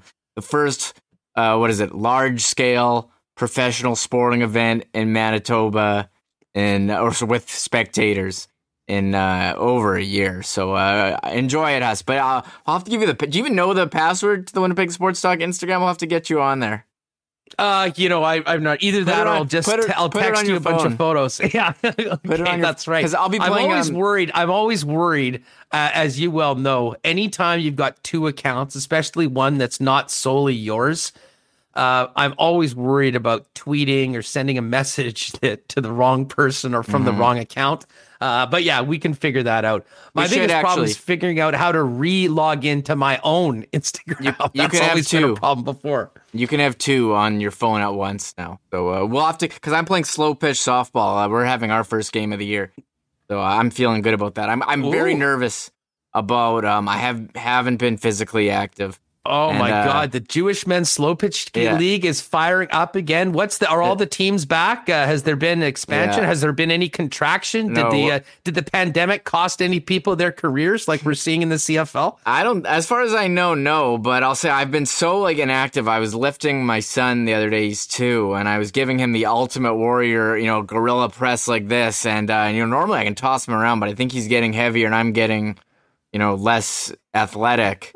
And I just felt something go in my back, and I just oh geez, and I was pretty sore for a couple days, so I was having flashbacks. Paul Stastny wouldn't say how he got injured, but I felt like maybe I can understand if that was what happened to him. You're tossing around your kids and you tweak something, but we will see. I'm gonna have to stretch before my legs haven't really done anything. Like I usually play a lot of hockey. I can't do that, so I'm nervous how that's gonna go. Pretty interesting fan survey put out by the Athletic, and anyone that is a Athletic subscriber, seeing the great work of our pal Murata Tesh, Sean Gentili's put together a very interesting national NHL fan survey. I love this. Talking about things like the best uniforms. You want to fill it out? Yeah. Well, yeah, for sure. Yeah. Let's fill it out. Let's do a group one. Who has the best? Who does have the best uniforms in the league? I voted calling the best. I voted. The best uniforms as a collection or your primary. Like as a collection, I think the Kings. Every one of them is good. They don't have a bad one. So I'm voting for the Kings in this Athletic survey. I don't know what everyone else in chat is voting for. I think Chicago has the best jerseys. You want to talk about a classic jersey with an incredible logo and all that. I mean, I don't know how long, if that will ever change. I'm not sure whether they're one of the teams that's getting, some heat. It's a lot different, I think, that team than certainly what's happened in Cleveland and what happened in Washington in the NFL. But just for the jerseys alone, although to be honest with you, what am I saying? The red and blue, as much as I can't stand the Montreal Canadiens, full disclosure, I honestly think that Habs red jersey is maybe the best jersey, not just in the NHL, but maybe in all of sports. If you like classic jerseys, what is more than the Habs? Yeah, Taylor in chat says she likes Anaheim, and I'm like, Anaheim is easy. Anaheim's that's current the worst. Is easy. It's not the worst. They're easily the worst. BA says we got to vote Jets here, and Mitch says the Hawks. Tico and Pauly says Kings, Avs, Mini, and Arizona. But if you want to go Montreal, I think you can't go wrong. It's a classic. It does get that would be my vote. Okay, let's keep going. Now, what do we have? This next one, which NHL arena outside of the team you root for would you most like to see a game? Ooh, that's interesting because I've been to a good chunk of these games. I'm trying to think if there's a venue that I'm sort of dying. You know what? I wouldn't mind. Now, I know Detroit's terrible. I did get a chance to go to a playoff game at the old Joe Louis Arena. That new little Caesars Arena looks absolutely amazing, although I don't think they've had really any sort of atmosphere whatsoever. I think I'd say Philly, not only for the building, but also for the fans, the atmosphere, all those maniacs in Philly, booing their team. I think that might be the one spot, at least on my list, that I haven't checked off already that I'd like to go to. I have two, T-Mobile Arena in Vegas. I think that would be pretty cool. I've never been. The other one would be Nashville. I went to Nashville for a bachelor party. Had a lot of fun. Maybe that's awesome. Bridgestone's awesome. It's in an awesome area. That looks cool. But Madison Square Garden, I've never been to, so I could see that. That's an iconic arena. And also, I don't think it's on here, but what is it called? It's, Green Energy Arena or something. The Seattle one. I want to get to a game. Oh wow! There. What's it called? What's that? Oh, Climate Pledge Arena. Yes, Climate. There it is. It is on here. So you could vote for that. Oh, okay. Well, yeah, certainly. I'd love to get there sometime this year. Maybe we'll do a roadie with WST to see the Jets play against the Kraken whenever they play at some point next season. Okay, people next in chat, one. Hold on, I'll give a shout out. Taylor in chat says Carolina Storm Surge. Justin says Vegas Nashville. BA says T-Bay is fun. You got MSG. Chicago. I've never done Chicago. That would be cool too. Chicago. So United Center, awesome rink. I actually was lucky enough to see. I think it was the last Jets game in Chicago Stadium, and that was just like a week or so after the Jets acquired Ty Domi and Chris King, and the game was wild. There was 4 fights. I was wearing Jets Zubaz at the game and getting crap thrown at me. It was quite a moment on my cheering the team on the road career. Next one. Here's a funny one. Would you allow ads on your team's jersey if it meant they had more money to spend on the roster? Tell you what, I'll allow ads on my team's jersey if it meant I get 25% off my season tickets or something like that. I mean, at a certain point, as long as the roster is the same for every team and we have a cap, I'm fine with that. But listen, I think we're going to see those sort of things go forward. We've already got them in the NBA, although they will tell you that they're small and tasteful. And we're going to have to stomach 5 years of a certain company on the helmets of the Winnipeg Jets. So I'll tell you what, I mean, at this point, I think I could probably stomach anything as long as it comes back and, it gives your team a good chance to win. Yeah, well, they'll be lowering the price of, what would you rather them? Would you allow ads if they lowered the price of beer at a game and tickets? Then people maybe would say yes, but I'll put no here. But I think it's coming. Although I have had an urge to use PayPal after watching the Phoenix Suns lately. Let's see this next. Yeah, no doubt. Let's see this next one. Which current general manager, other than your own, would you hand pick to run your team? Other than your own, so we can't say say Chevy. Other than your own, I don't know, Lou Lamoriello. Yeah, that's a good one. I said it's hard for me to go against Yzerman. He's not the GM of Tampa right now, but he's built them. So Yzerman was my pick. Also a legendary player. Would be pretty cool to have him as your GM. Yeah, no doubt about it. Joe Sakic has done a great job over in Colorado as well. I'm sure there'd be some people that'd be interested in that. That'll be fascinating to see what the results are coming back. You must hire a current NHL coach. Who is it? I think I'm going Rod the Bod. Yeah, that doesn't take me very long to think of that. I know there's a bunch of other great coaches, but the combination of what he's done in Carolina, his personality, those speeches that we've seen. I mean, that's a guy, like, I watch those speeches from Brind'Amour in the room. You can tell what he means to his team. We've seen what he's gotten out of his team for the last few years, and he's a guy that I think it really seems like he'd like to play for. So pretty clear. That's my shot. My shot with that. You're going to go with Rod the Bod? Yeah, too? I was immediately picking Rod. Love him as a player. Seems like his players love him as a coach. So I'm going Rod here. The only other guy, Rod the Bod. I mean, I have to, and I'll shout out Braden Fleming. Oh, Trotz. Barry Trotz. Yeah. We've talked a lot about Barry Trotz, and I've sort of got a soft spot for him, and I don't think you could go wrong either way. But like, if you're hiring a guy right now for the next 10, 15 years for your franchise, I think the age, where Brind'Amour is in his career, he'd probably be the guy that I would like to do it. All right, let's go. Next one we've got, let's assume Owen Power is taken number 1 at the 2021 draft. Which of the last top 5 picks do you think will have the best career? That's an interesting one. Power, Alexis Lafreniere, Jack Hughes, Rasmus Dahlin, and Nico Hischier. That's just like an impossible question. I mean, I guess Lafreniere had a pretty good end to the season after a very, very slow start. Jack Hughes was better last year.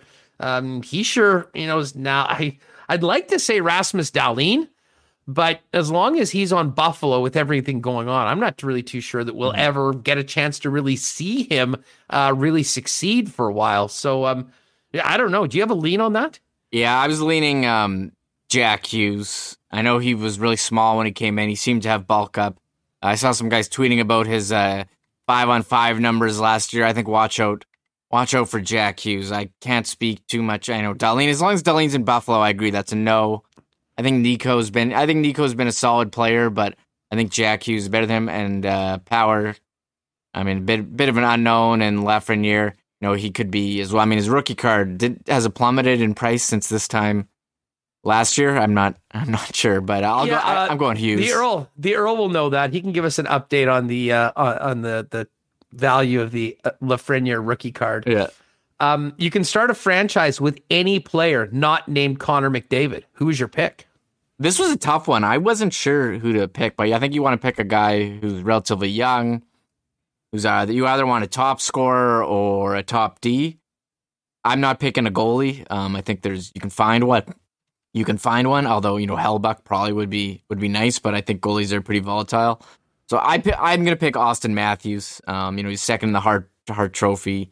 Great goal scorer. The only other guy other than Matthews I'd consider, based on what the question and where we are right now, would be McKinnon. But I think, listen, I don't think you can go wrong with either of those guys. How many regular season games should be on the schedule? Yeah, Taylor says Cale Makar. That's an interesting one. And we've got Vasilevsky and people picking McKinnon. So I don't think you can go wrong. No. Although there's good votes for all those players, how many regular season games should be in the schedule? This is a very interesting one. We just saw a 56 game season, which I think was legit. I think 70 is the best number. I mean, there's no doubt that the 82 games becomes a little bit monotonous, and a big part of it is, jamming the fans to squeeze as much money out of us as they can. So I would be certainly down for a limited schedule. That being said, I don't even know why they're asking this, because that's not happening anytime soon. If anything, they'll add another 20 games to make up for the money they missed during the pandemic. Yeah, that's correct. I think 70 is a nice number. 82, I think it does get kind of monotonous. So I pick 70. I don't, but again, they're not going to, you're basically cutting, 12 games of revenue. So definitely not happening. All right. There's some other questions that you can check out at The Athletic. The final one, though, and this is a great one, and I'm very interested in people in chats with their answers from this. The question is this: you can have a beer or a coffee with one current player. I know everyone would be saying Bufflin. He's not a current player, so that automatic answer is not available. Who is it? Who is the player that you would like to tilt one with the most? I have no idea. This one I really struggled with. I mean, Bufflin would be your number one pick, but in the same sort of Bufflin tone, I would like to have a beer or two with Brett Burns. Okay. Because he's just such a weird dude. I mean, I think he would be incredibly entertaining from basically start to finish of whatever you were doing. So he comes to mind as a guy that would be a heck of a lot of fun to tilt one with. I changed mine. Joe Thornton is going to be my pick. I'll pick. I really like Joe. I like his carefree attitude. Him. When you said Brent Burns, I remember them walking shirtless in Pittsburgh during. Was that during the Cup final? This is some great ones in here. Okay. By the way, yes, England has scored. I think they're at halftime 1-1 right now. Should be a great second half. 18 Over Par podcast says Alex Burmistrov. Yeah, current NHLer, guys. The Godfather Mitch, Tyler Seguin. Yeah, that might be a few. That could turn into a very late night. John Ovi. Ovi would be right up there as well. Tijuana Pauly says Robin Lehner. And Taylor, yes, beers with Ovi after that Stanley Cup celebration looks like a good time. And John D says, Thornton is a very good pick. Sean Knock, Burns and Thornton are jabronis. I'd pick Captain Serious. I don't think he's serious with that. I mean, maybe you are, Sean. And listen, lots of love for Jonathan Taves. Yeah. But I mean, I think you'd basically be sitting there talking to, and listen, I guess if you were one-on-one and, it was loose and, you were friends or whatever, I'm sure he's a great guy. But if you're just a stranger going and sitting beside a guy at a bar, I'll take Brent Burns or Joe Thornton 10 out of 10 times, because I think those guys would interact with you and have a heck of a lot of fun. This is a great one. Yeah. Maybe invite Ehlers with Jumbo. Yeah. And, yes, Pat Kane. Yeah, I'm not sure if Pat rolls like he did before, but certainly earlier in his career, if you found him on the right night out, there certainly would be some good times. So that is the Athletic fan survey out right now. Check it out. That is fun. The last question has you and I can agree on this one.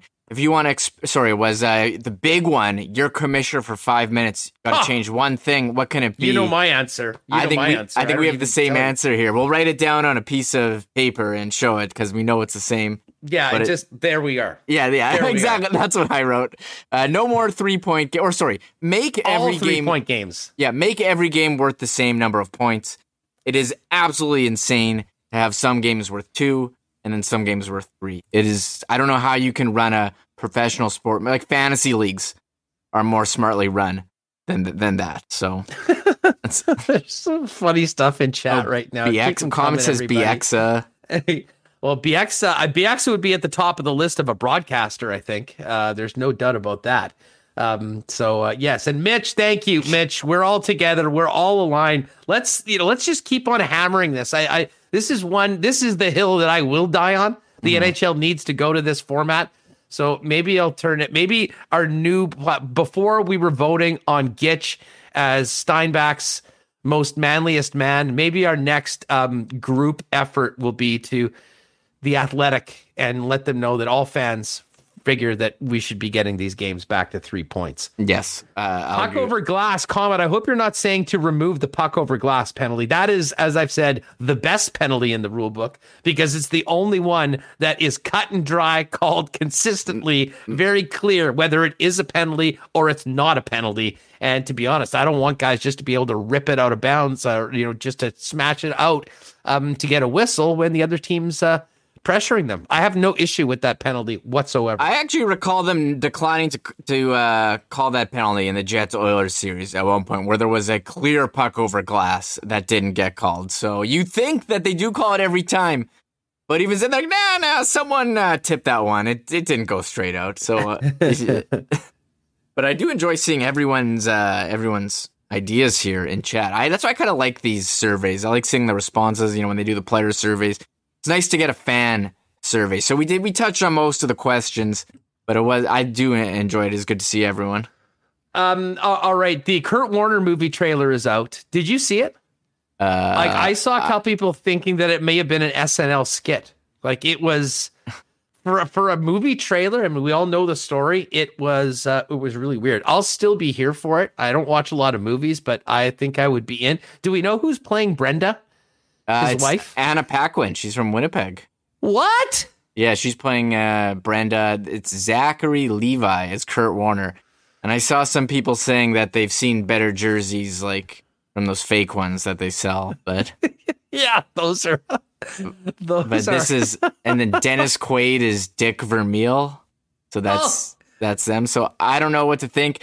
It's funny. The trailer was basically Kurt Warner talking about how his life is like a movie rather than showing the clips of the movie. So this one, I mean, we'll see. I'll watch it. I think it could be interesting. It is a great story. It shows him in the trailer as it shows him throwing the ball in the supermarket and playing in the Arena League and then playing with the Rams. So I don't know. His journey to the top of the mountain is absolutely movie worthy. So listen, I think it should be cool. All right, final story, a non-sport story today. But Remo, this has to rattle anyone that spends any sort of time on the toilet, especially if you're in Austria. How's this for a headline? Man bitten by neighbor's escaped python while sitting on the toilet. Vienna, Austria. An Austrian had the kind of morning that nightmares are made of on Monday when a python slid through his drains and bit him while he was sitting on the toilet. The stunned 65-year-old in the city of Graz turned around shortly after 6 a.m. to see a roughly 5-foot albino python in the bowl, police in the province of Styria said in the statement. Shortly after he sat on the toilet, the Graz resident, by his own account, felt a pinch in the area of his genitals. Oh my God, it's hard even reading this. A snake. And think about what we had with the snake incident in Winnipeg a couple weeks ago. The thought of one coming through the pipes and biting you while you're doing your business is that's nightmare fuel right there, dude. Yeah, I'm getting sore thinking about this, and I agree. You sit on the toilet, you think, everything's going to be okay, but to be there and have a snake bite you on the genitals, that's like, how do you go sit on the toilet ever? How do you sit on the toilet again after that? And they're like, they don't even know how the snake got through. It was on like a neighbor had a bunch of pet snakes. This is in Austria, and it crawled through the drain and came up on the toilet. And then they cleaned it off after and gave it back to the owner. I guess if you're the owner, you just like take it back. I don't know. So John D, lucky I keep an axe in my bathroom. What can you do? I guess you can protect yourself with I don't even know what I would do. I hate snakes. The thought of snakes, all snakes freak me out. But one coming through my toilet and biting me, well, that's a little too much. What a way to end the program today. What a story. Tomorrow, of course, we'll discuss Game 5 of the Cup Final. Euro will be set. Chapo heading to the semifinals of Wimbledon, and more on the upcoming Blue Bomber training camp. And, of course, the news today, CFL, XFL talks are shelved going forward, as the CFL said, at this time. But I think that means we're focused on 9 teams, 3-down football north of the border this year and going forward. Big thanks to Royal Sports, Nick and Nicky DQ, Boston Pizza, Not Autocorp, Little Brown Jug, Breezy Bend, Aikens Lake, Assiniboia Downs. Post time tonight, 7:30. Don't forget HPI Bet, where you can make your wagers, and coolbet.com. Everybody enjoy the second half of this Denmark-England game. We'll talk about the matchup for the World Cup final tomorrow and much more. And anyone that is vaccinated heading out to the soccer match tonight at IG Field, hopefully I'll see you there. I will post a few pictures on social media. It'll be great to be a fan again out at our beautiful stadium. For Michael Remus, I'm Andrew Patterson. Thanks to Arda Ocal. Thanks to Dominic Toninato of the Winnipeg Jets. And thanks to all of you for making us a part of your day right here on Winnipeg Sports Talk Daily. Have a great night, everybody. Oh, my God. Oh! Shut it down. Let's go home. Thanks for tuning in to Winnipeg Sports Talk Daily. Make sure to subscribe on YouTube and your favorite podcast feed at winnipegsportstalk.com.